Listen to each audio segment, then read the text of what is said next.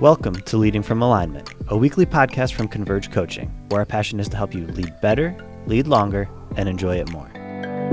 Hello again. Welcome to another episode of Leading from Alignment with our good friend, coach, and author, all-around good guy, John Opalewski. How are you today, John? Hey, Jim. I'm doing good. It's good to be with you today. It seems like it's been a while since we've recorded. Well, we spent a lot of quality time before the break. Yep. You get in that rhythm of a couple, every couple of weeks you're doing a couple of podcasts.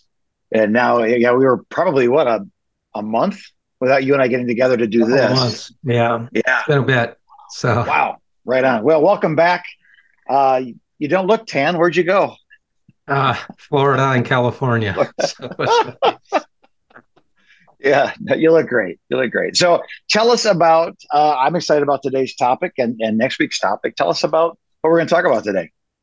Yeah, Jim, I wanted to take today's pod and next week's episode to talk about what seems to be going on at Asbury and other colleges across the country. I think unless you live under a rock, if you're listening or watching today, you're likely aware of this, whatever we want to call it, this movement, this fresh move, maybe a revival that broke out at Asbury College in Wilmore, Kentucky. And Jim, I'm so incredibly grateful for what God is doing, not just at Asbury, but also at college campuses across our country, both Christian and secular universities. And it's so exciting to me. And Jim, I wonder, just from a high level, what your perspective is on all of these happenings. Yeah, I think it's wonderful. It's difficult to be the old guy in the room saying how good God is and what God has done to a generation that just hasn't experienced it. You know what I mean? Our generation, ours, church growth was very important. The thought of let's just get wider instead of maybe deeper, sometimes at the expense of deeper. And this generation is like, I'm tired of smoke machines and skinny jeans. I want Jesus. And then they would come together and have a revival or a renewal, whatever you want to call it, that is centered around worship, repentance, humility, awe of God. For me as an old guy, I remember those days in my formational years. And so to see this generation have their chance to experience God in that way, it's thrilling to me. I love it. Yeah. We were driving back from Florida. I don't know, now it's about 5 weeks ago. And, we took a detour on our way back and we went to Asbury. Oh, I didn't know that. We got there very early in the morning. Unbeknownst to us, they weren't letting the public in until noon. And I just come out of 2 weeks of 75 to 80 degree weather, and it was like 20 and snowing in Kentucky. And so Laura and I were standing in line, and I said, honey, you think you can put up with this for 5 hours? And she said, I don't think I can. And I said, I don't think I can either. So we were disappointed because, and I guess, Jim, what we really wanted to do is just to sit in that for a bit and experience it. And so a couple of days after we got home, I was sitting quietly with the Lord and feeling a little disappointed that we didn't get a chance to participate in it the way we had hoped. Right. And I felt like the Lord dropped something into my heart. And it was this, John, you don't have to be at Asbury to receive a fresh touch from me. No. Now, you think I would know that, right? Been around a little bit. But it's different when the Holy Spirit says that than when you say it to yourself or someone says it to you. That sentence had a promise attached to it, right? That was it was more than a fact. It was an invitation. That's right. And that kind of got some things moving with me that after that got dropped into my heart, it really got me to think, Jim, what should our response be to what God is doing? Right and during the past several weeks, God has continued to download some things to me. Interestingly enough, and maybe strangely enough, while at our home church during worship, out of nowhere, the Lord just started dropping things into my heart. And I pull out my mobile phone and I'm typing, and I'm thinking everybody around me must think I'm a heathen because I'm looking at Facebook or texting. But that's how I take notes. And and there were these three words, Jim, that it just kept reverberating inside of me. And I'll give them to you. First one was teachability. The second one was hunger. And the third one was surrender. Teachability, hunger, and surrender. And so what I'd like to do in 183 here is just unpack together that first word, and then in 184 unpack the other two. How does that sound? Do it. Yeah, I'm with you. Yeah. So I think our first response, or one of our responses to whatever God is up to, needs to be teachability. In Psalm 25, David said, "Show me your ways, O Lord, teach me your paths, guide me in your truth and teach me, for you are God, my Savior, and my hope is in you all day long." Right. And I think that part of the teachability response has to do with avoiding the temptation to try to duplicate or copy what God is doing at Asbury or at these other college campuses. What do you think about that, Jim? Just I want to pause there and get your thoughts. Two things. One is to copy is I think an error, right? So they did this song. If we do this song, this will happen. I think that's presumptuous. The other thing, though, I do think there's a power in expectation. To say what God's doing in Asbury, he's going to do here tonight at 6:00, bring your friends, that might be presumptuous. But to say, like you said, God's no respecter of persons or, for that matter, locations. There's a covenant with mankind that we have access to. So I think sometimes people get healed at healing crusades because they're expecting to get healed at healing crusades. Much more so than that. I think we have something to do with it, and God has something to do with it. The vine and the branch. You know what I mean? The branch is great. It's God. The vine is great. It's us. But fruit isn't produced without both of those coming together. That's right. And so I think we have to be careful to measure our fruit against other places because comparison is a bad thing. But I think expectation is a good thing. So I don't know. There's my long answer to the phrase, I don't know. I think it's good unless it's not. How's that? There's my synopsis, my wisdom. Yeah. It's good. Unless it's not.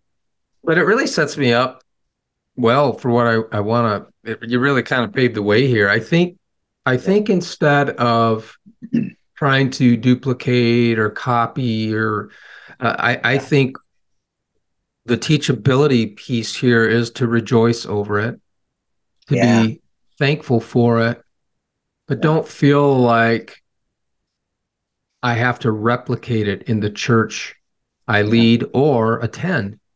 We don't manufacture revival. We make room for it. Right. Good. Could you say that again? So I think that's worth writing down for people that are taking notes. Yeah. We don't manufacture revival. We make room for it. Yeah. That's brilliant. And I would say what I'm hearing from the Lord, and maybe this will resonate with our listeners and watchers, is let what God is doing work on you first. Just be teachable. Be open to how God wants to move in your mind, in your heart, in your behavior.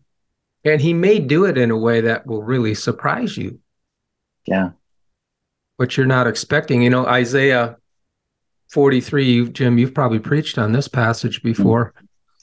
Forget the former things. Don't dwell on the past. See, I'm doing a new thing. Now it springs up, don't you perceive it? And it's my sense that, and I think we know this, but I think we need to be reminded of it, that God will not be put in a box. He won't be confined today by the way we've seen him move in the past. Mm-mm. He's doing something fresh. Yeah. What do you think about that? Well, I agree, and I would add one other thought that it seems like whatever God is doing now is most ardently persecuted by what God did previously.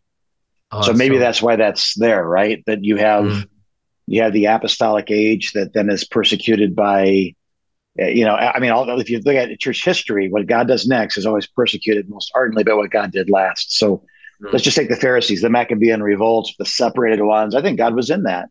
We get Hanukkah and the oil, and there's a lot of miracles, good things that are happening. God's blessing that. By the time Jesus arrives, Jesus is what's next, if you will, in Yeah, that context we're using. And what God did last is so upset about this because it doesn't conform. And yeah, maybe in a more modern sense, the great hymnal wars that we fought in the 80s, yeah. what was that other than, hey, when I got saved, there was a hymn. That's my Right. tradition. I connect with God in these sacred songs and in this book. And now the overhead projector, and I don't want to sing off the wall songs. I want to sing in the book, and there's a lot of logical things, but I think it really had nothing more to do than just my experience happened this way. Therefore, Yeah, everybody's experience has to happen this way. The song "Give Me That Old Time Religion," I think that's a dangerous thought. Give me yeah, what God is doing now, not a regurgitation of what God did 100 years ago. And not to devalue what came out of right. the apostolic age or what came out of the Wesleyan revivals or the Great Awakenings. But I think we take the pieces of that to know what God does, but not use that to create a box, as you said, and we put the Yeah, lid on it. Then that's God, because God's every box ever put God in, He was just quick to jump out of it. It seems. yeah, And then what's left is an empty box. right. And I think that again, that leads up to this last thing under teachability, I think is really Yeah, important. If you're listening or watching today, can we encourage you to resist the temptation to criticize yeah, what God is up to? I mean, yeah, you might be thinking, and Jim, you said this, and I'll put actual labels to it.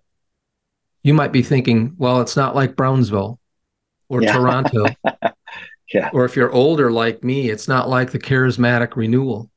The Jesus Uh, Revolution. Yeah, right. yeah, Speaking of Jesus Revolution, great movie, by the way. yeah, Um, I'm a byproduct of the amazing move of God yeah, among hippies in the late yeah, 60s and 70s. But what God is doing yeah, today isn't measured by my experience, 40 plus years ago. yeah. What God is doing now and at other Mm, colleges won't look the same as what we've experienced in the past. It's very interesting to me that one of the common threads being reported on these college campuses where this thing, whatever it is breaking out, is a deep sense of Jesus' peaceful yeah, presence. yeah, That's a common thread. yeah. Think about Awesome. that for just a minute. Yeah, If our college students need anything, they need help with their anxiety. yeah, This is the most anxious generation in my lifetime. And isn't yeah, it interesting that God actually knows that and he yeah, knows what he's doing? And so how do we respond to what God is doing? Be teachable. Let him be God. yeah, And God, whatever you're up yeah, to, I want to, in some way, shape, or form, I want to be part of that. I want that. I yeah, desire that. I don't want to be, Jim, I've been a Christian a long time and I've been in a good rut for a long time. I mean, I spend time with God every day. And yeah, there are seasons where that's fresh and it's alive, and every morning is a time of discovery. And then there yeah, are other seasons where it feels mechanical, yeah, but we do it anyway, right? Because we know it's the yeah, right thing to yeah, do. But I found myself just saying, God, mm, whatever you want to do in my life as it relates to this, I'm open. yeah, I don't know what that looks like, but I want to make space for you to do what you want to do in and through me. And so Jim, that's the first part of my thought process around this. Any last thoughts, and then kind of wrap us up? Yeah, I can't think of another group. Well, I can't. I'm pressured. It's difficult to think of another group that causes as much friendly fire deaths as Christianity. Now, as religious people, let me say that way. There you go. I think our religious tendencies quickly become our religious dependencies.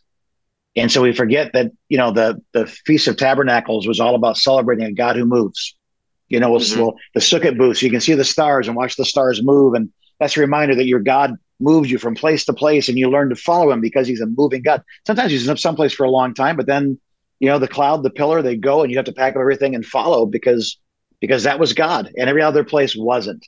And I think, and he warns them, when you get to this promised land, you're going to live in homes that have stone foundations. You're never going to move again, but don't forget that I do.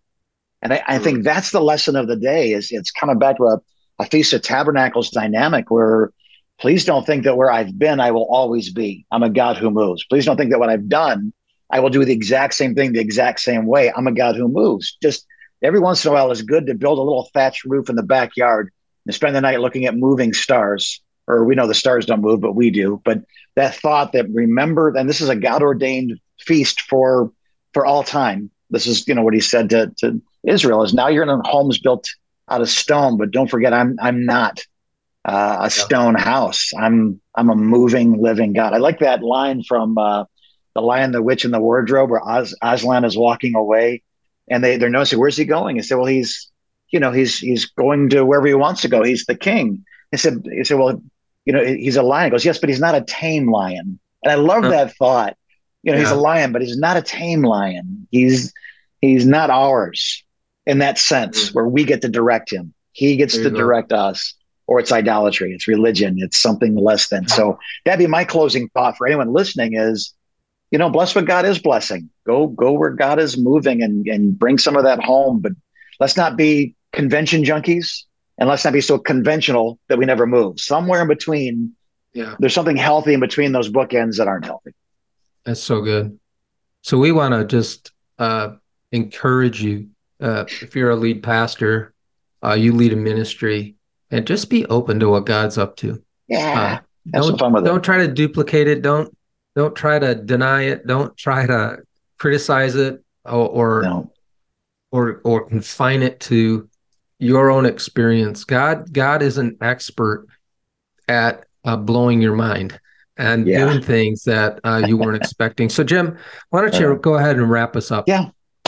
Yeah, I would just say this, guys, this is it can be confusing, and maybe it would be helpful to have a conversation, that third affirming voice, someone who's been around the block a few times, someone who's led through revivals and renewals and those sorts of things. So again, Converge Coach is here. John, myself, the team, we're here to help you digest, to figure out this and many, many, many other issues in your life. So convergecoach.com, right? And there's a big link. Want to have a conversation? Boom. We'll be on the phone with you in the near future. One of us on the team will be whoever is best suited to meet your needs. And we'll enjoy that. That's actually a good part of our day. So we love you guys. We're praying for you, and we're cheering for you from our perspective to yours as you continue to lead from alignment.